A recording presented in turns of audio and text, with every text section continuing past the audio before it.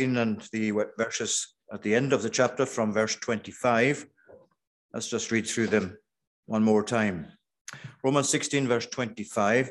Now to him who is able to strengthen you according to my gospel and the preaching of Jesus Christ, according to the revelation of the mystery that was kept secret for long ages, but has now been disclosed and through the prophetic writings has been made known to all nations, according to the command of the eternal God, to bring about the obedience of faith. To the only wise God be glory forevermore through Jesus Christ. Amen. Well, Paul very often poses challenges for those who preach the gospel.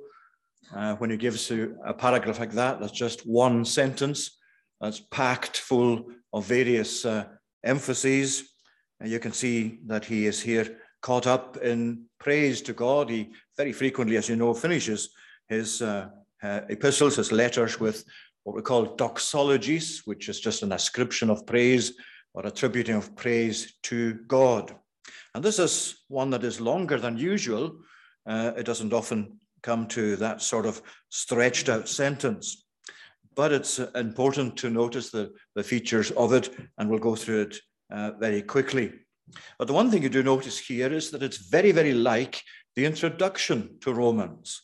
And if you compare the two passages, passage in chapter 1, as we read at the very beginning of chapter 1, and compare that, you can do it when you've got more time yourselves as well, but they're very similar in their emphasis.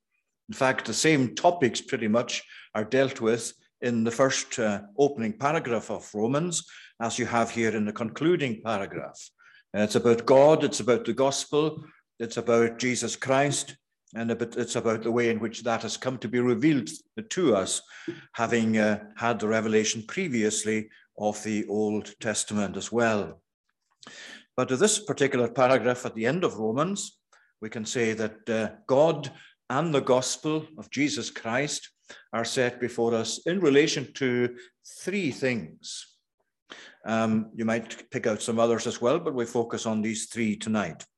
There's the emphasis on strengthening, spiritual strengthening. Now to him who is able to strengthen you according to my gospel, and so on.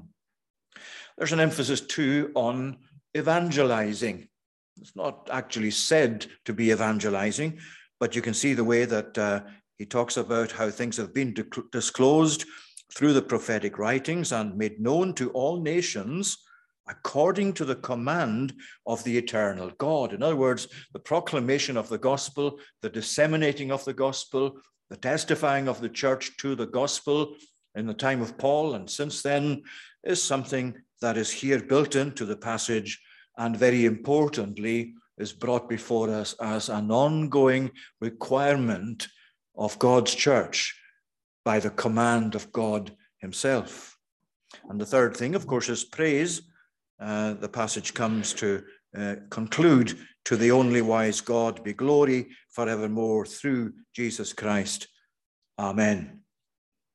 So let's look at these and go through the passage in turn. As I say, it's somewhat difficult just to get a stopping or a breathing spot before you move on to the next topic or next part of the topics that he's dealing with. So the strengthening, first of all, now unto him who is able to strengthen you according to my gospel. Now, the word for strengthen there is elsewhere translated in the New Testament as established. And Paul is talking about coming to be established in our faith, established in our relationship with God, in our relationship one with another, in our relationship with the truth of God in the gospel itself.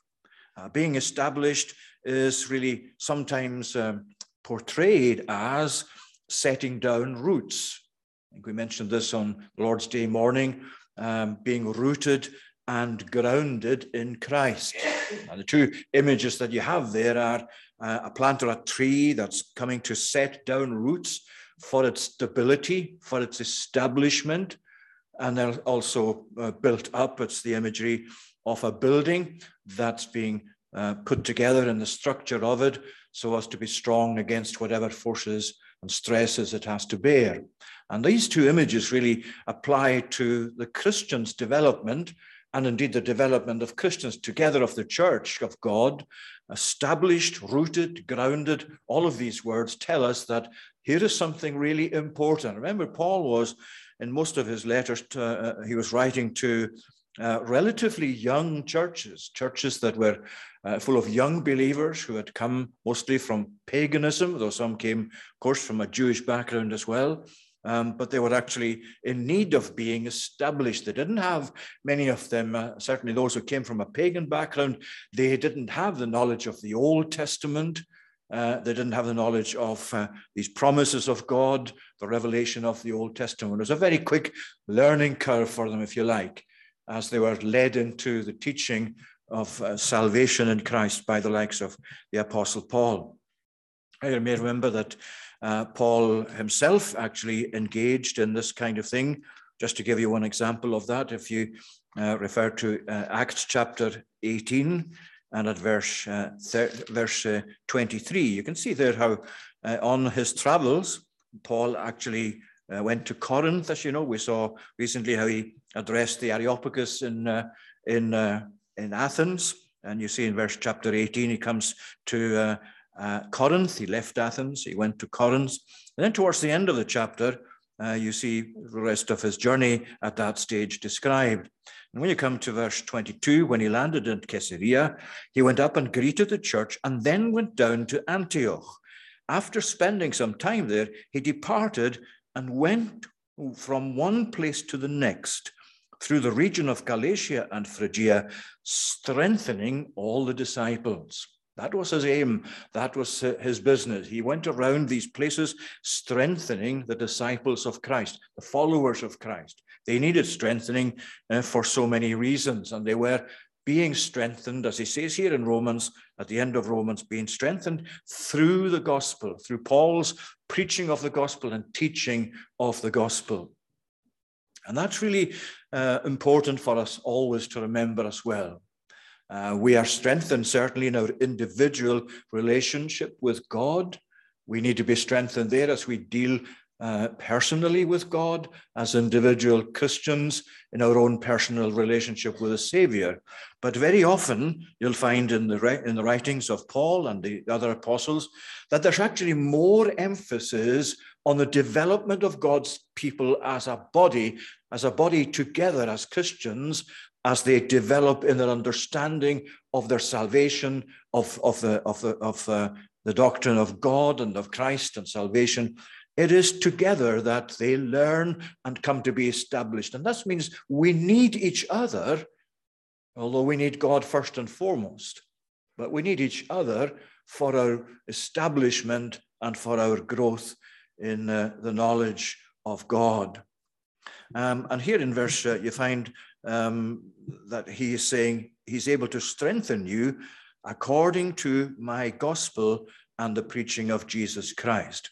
But you notice it is God who does the establishing. While we need each other to a certain extent, while it's a privilege and indeed it's a benefit to be together as we are this evening, we need these regular meetings in order to share with each other our progress in the gospel and to come through the gospel to grow in that respect. But it is God, him who is able to strengthen you according to my gospel and the preaching of Jesus Christ. And you see how all that hangs together. It is God who does the strengthening. The word here is closely related to our English word dynamic or dynamism.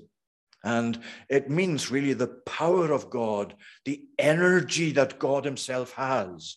That is how we come to be established. It's the energy of God. It's the Holy Spirit. It is God through his Holy Spirit using his power to establish us, to bring us to be more and more rooted in Christ and in our development of growth from that. But yes, it's God who strengthens you, but you see, it's according to my gospel. It's not God outside of the gospel. It's not God strengthening us and then the gospel is doing something else. He is strengthening according to my gospel and the preaching of Jesus Christ. Somebody mentioned in prayer, one of the brothers in prayer mentioned already this evening the privilege of being together, the necessity of being together, and how we come under preaching of the word even on a night like this. And that's our intention. That's why I have the midweek prayer meeting. It's not just for prayer. Some people think it might be better with having more prayer, but certainly my own aim and the aim of others like me, I think, is to have this meeting in the middle of the week where we're able to hopefully give the kind of teaching from God's word that is not primarily evangelistic, but upbuilding. The kind of teaching that really goes towards the establishing of people in their faith, in their relationship with God. Because that's what he's saying. Now to him who is able to strengthen you. God who has the dynamism to strengthen you, but it's according to my gospel and the preaching of Jesus Christ. That's what the gospel is really about, as well as for the awakening of people to faith. And that's exactly what you find in the beginning of at the beginning of Romans as well. If you recall, that's the opening of teaching in the epistle, where you just find that same emphasis on the gospel, a servant of Jesus Christ, called to be an apostle, set apart for the gospel of God, which he promised beforehand through his prophets in the Holy Scripture concerning his Son. What is the substance of the gospel?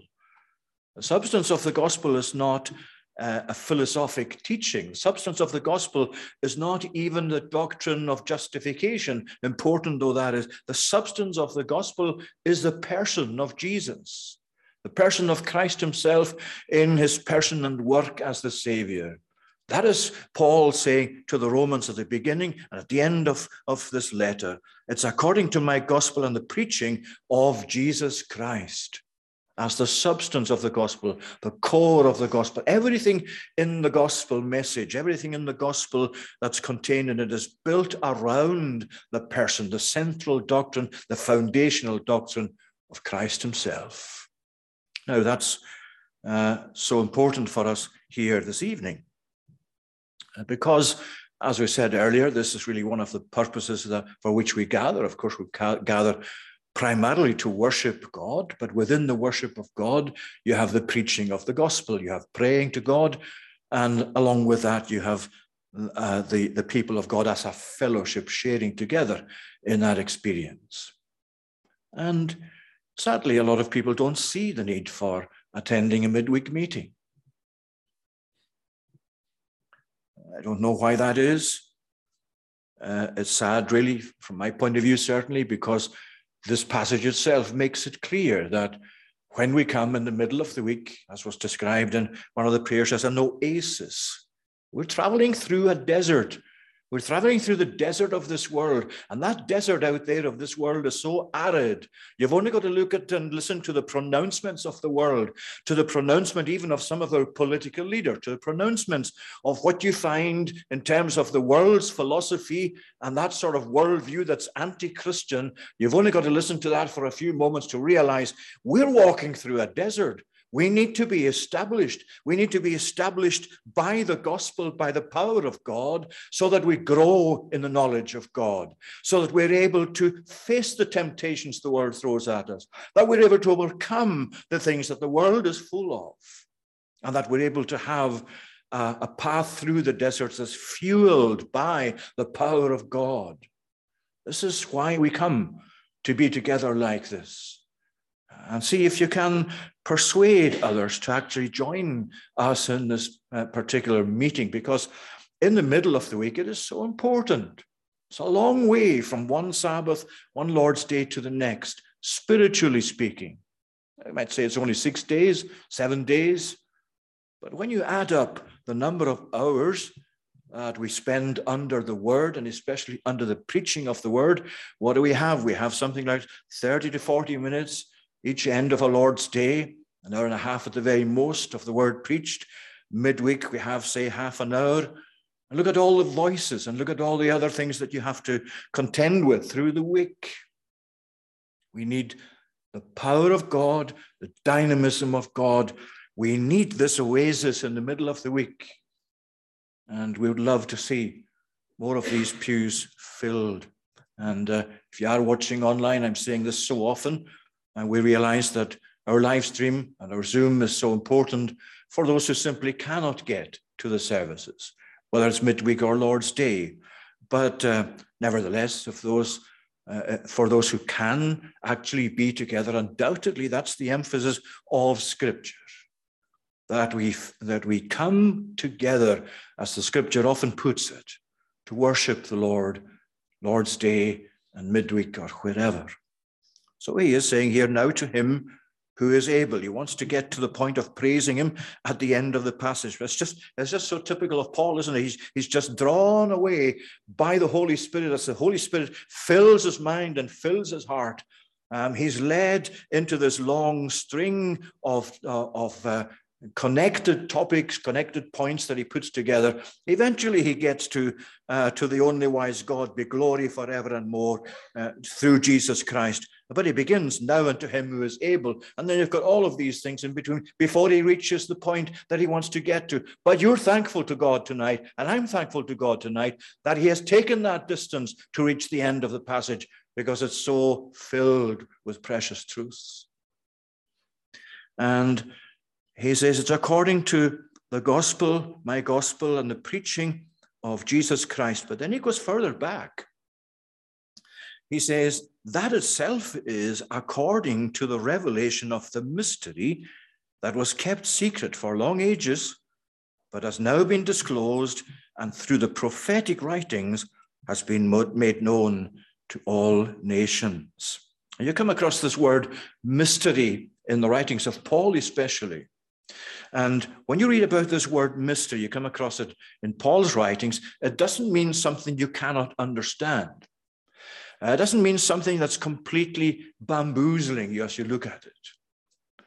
It's actually to do with what is partially revealed in the Old Testament. And he talks here about the prophetic writings having made it known. But it's, as you find in Ephesians, especially chapter 3, it makes it clear there what this mystery is. And the mystery is explained there as the mystery of Christ, which was not made known to the sons of men in other generations, but as it has now been revealed to his holy apostles and prophets by the Spirit. This mystery is that the Gentiles are fellow heirs, members of the same body, and partakers of the promise in Christ Jesus through the gospel. Now, there's a lot of teaching in that itself, but what Paul means by this is the way in which the revelation of salvation in Christ came gradually to be revealed, but especially now revealed in the New Testament age. Christ himself having come, Christ having died, Christ having risen from the dead, ascended to glory, the Holy Spirit having come, and with the power of the Holy Spirit led the apostles first, then the church afterwards into a better, greater understanding of the truth. It's a real widening out of the truth of God, of God's revelation of himself. And now he's saying this has been disclosed through the prophetic writings and has been made known to all the nations. So it's a strengthening according to the gospel. And the gospel itself is preceded by the prophetic writings of the Old Testament, which led the way to the coming of Christ and the writings of the apostles. But that brings us to the second point, which is evangelizing. It has been disclosed through the prophetic writings, according to the command of made known to all nations, according to the command of the eternal God. See, up to the coming of Christ, God's revelation of himself and of salvation, of redemption, was largely confined to the people of Israel, to the descendants of Abraham, the Jewish people, you might say. But of course, one of the great emphases from the time of Christ onwards is that the Gentiles have to be incorporated, as we mentioned, in regard to the mystery, as he calls it.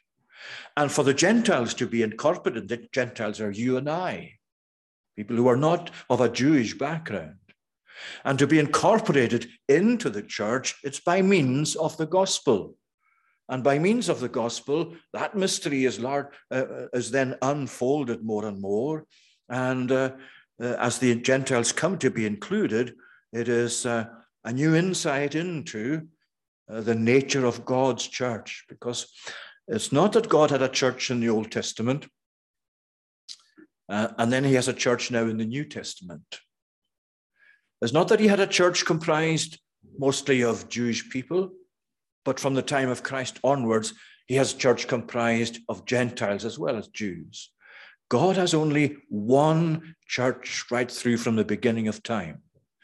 A church that experiences increasingly God's revelation of himself. And as you find that from the Old Testament coming into the New Testament, here is Paul saying, now it has been made known to all the nations. The gospel has gone out beyond Jerusalem. It's being carried into the world, and that message of the gospel has reached into the far corners of the world. Of course, in our own day, not that every single tribe or every single part of the globe has been penetrated by the light of the gospel, but by and large, it is certainly the case. And this is the teaching Jesus actually gave to the disciples, and he gave to the disciples in the likes of Luke 24 in his conversation with them on the way to Emmaus. He took them back to what had happened in Jerusalem. He questioned them as if he didn't know, and then he revealed himself to them. He spoke about all the things beginning with the Old Testament, beginning with Moses, and all the prophets. He revealed to them in all the word, in all the scriptures, the things concerning himself. Himself. And from then on, the apostles took this word into the world. And you see, it's commanded here by God, made known to all the nations, according to the command of the eternal God. Now, that reminds us of something really important. Something very close to Matthew 28, verses 11 to 20, which we saw recently. I think it was on the morning of the baptisms. Go and make disciples of all nations, baptizing them in the name of the Father and of the Son and of the Holy Spirit, teaching them to observe all things that I have commanded you. And behold, I'm with you to the end of the age. Here is something that reminds us of that too. It's according to the command of the eternal God. Yes, we go and evangelize people around us. We go out and evangelize with the gospel of God because it's the desire of our hearts to see people converted and people saved. But what Paul is reminding us here is that behind that, there is an actual divine command. We're commanded to do it. It's not something optional. It's not something the church has actually invented. It's not something that came along somewhere along the history path from the time of Jesus to the present age, or in some earlier centuries. It is something that has been commanded by the eternal God. Why do we go out with the gospel? Why are we still anticipating and longing to be able to go out into our own locality with the gospel, like we were beginning to do and doing over the years, but especially we had started like in Mackenzie Park, for example, just before the lockdown came in. We had to stop that. We need to pick that up again. Why do we need to go back? Why do we need to go out to people who don't actually know the gospel with the gospel? Will God not bring them? Will God actually not save them where they are? Well, you can see from this, it's by the preaching of Jesus Christ. As we come to be strengthened, so we come actually to be incorporated into the church by the preaching of Jesus Christ, by the teaching of the gospel. And we need to go with the gospel because God has commanded it. Because God is saying, go, make disciples for me. But it's his command that sends us out, not in our own strength. And just as the dynamism of God is there for the building up of his people, for the strengthening of his people, the same dynamism is there for the converting of people, for bringing them to know him as their Savior. What marvelous gospel this is, because it does those two things. It brings people to know Jesus as the Savior, and having come to know Jesus, that same gospel builds them up, roots them in their faith. This is our marvelous privilege tonight to know this. And to know this is really so essential for us to then build on that knowledge or carry that knowledge into action in terms of making disciples and following the command of God. But you see, it's according to the command of the eternal God to bring about the obedience of faith.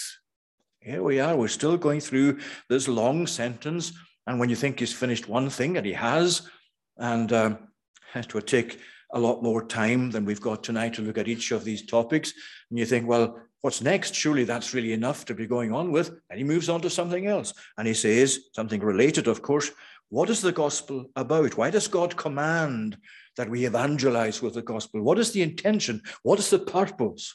Well, it's to bring about the obedience of faith. And again, if you go back to the very beginning of Romans, that's exactly what he began with. A servant of Jesus Christ, called to be an apostle, set apart for the gospel of God. And I can see all the way through there as we've read it, through whom we have received grace and apostleship. What?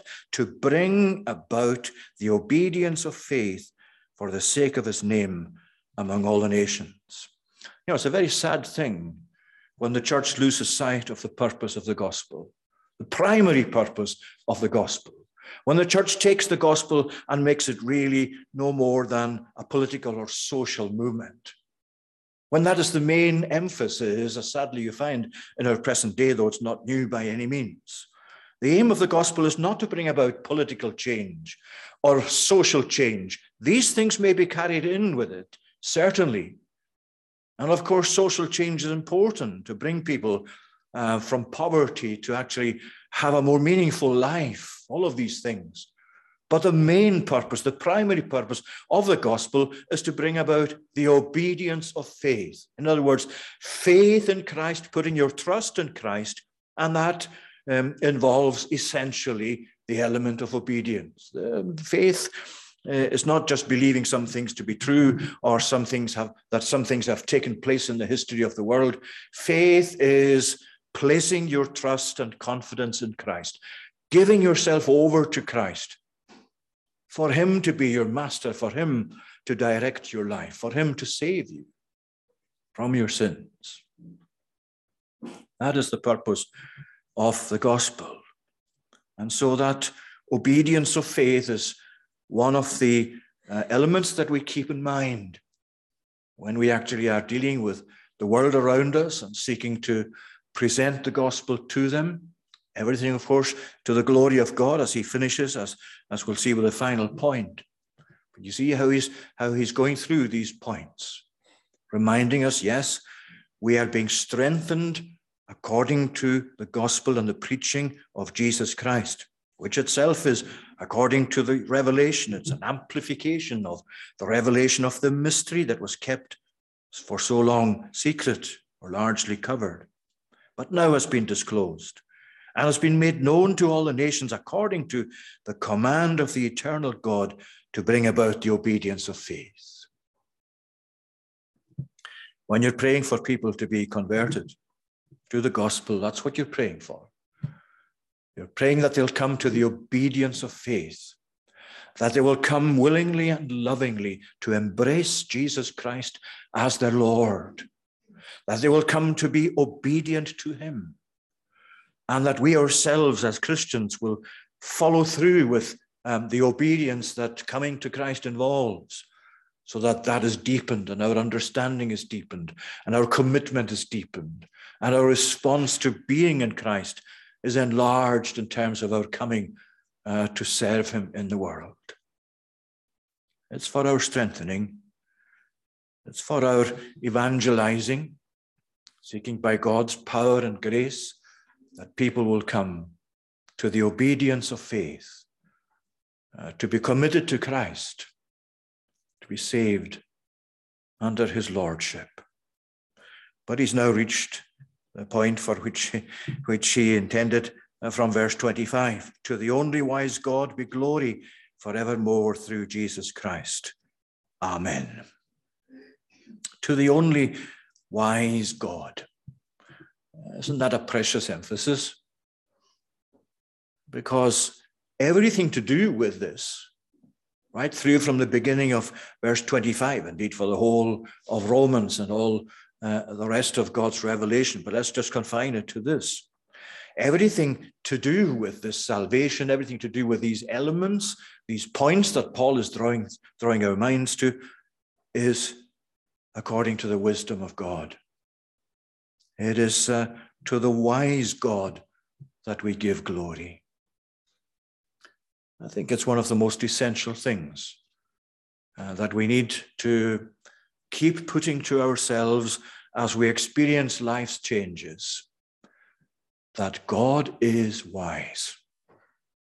That God only is wise with perfect wisdom. And when he changes my life about here and there and gives me different experiences from one week to the next, or even from one day to the next, am I going to stop believing that he's wise just because I don't understand and follow all the different ways in which these avenues of experience lead me? Of course not. God and God's wisdom are essential to our understanding of the gospel, of salvation, of our own development as Christians. To the only wise God. Never doubt the wisdom of God.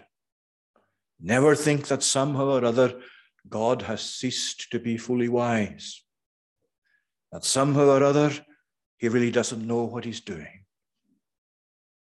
However much it baffles us, however much it fails to, we fail to understand the ways of God. And if we understood all the ways of God, we would be God. Never ever doubt his wisdom. Never think that somehow what he's doing in your life is not according to his wisdom, his plan, his purpose, the final end that he has in view for his people. To him be glory forevermore through Jesus Christ. Well, even the ascription of praise and the bringing of glory to God is through Jesus Christ. Everything goes through Jesus Christ.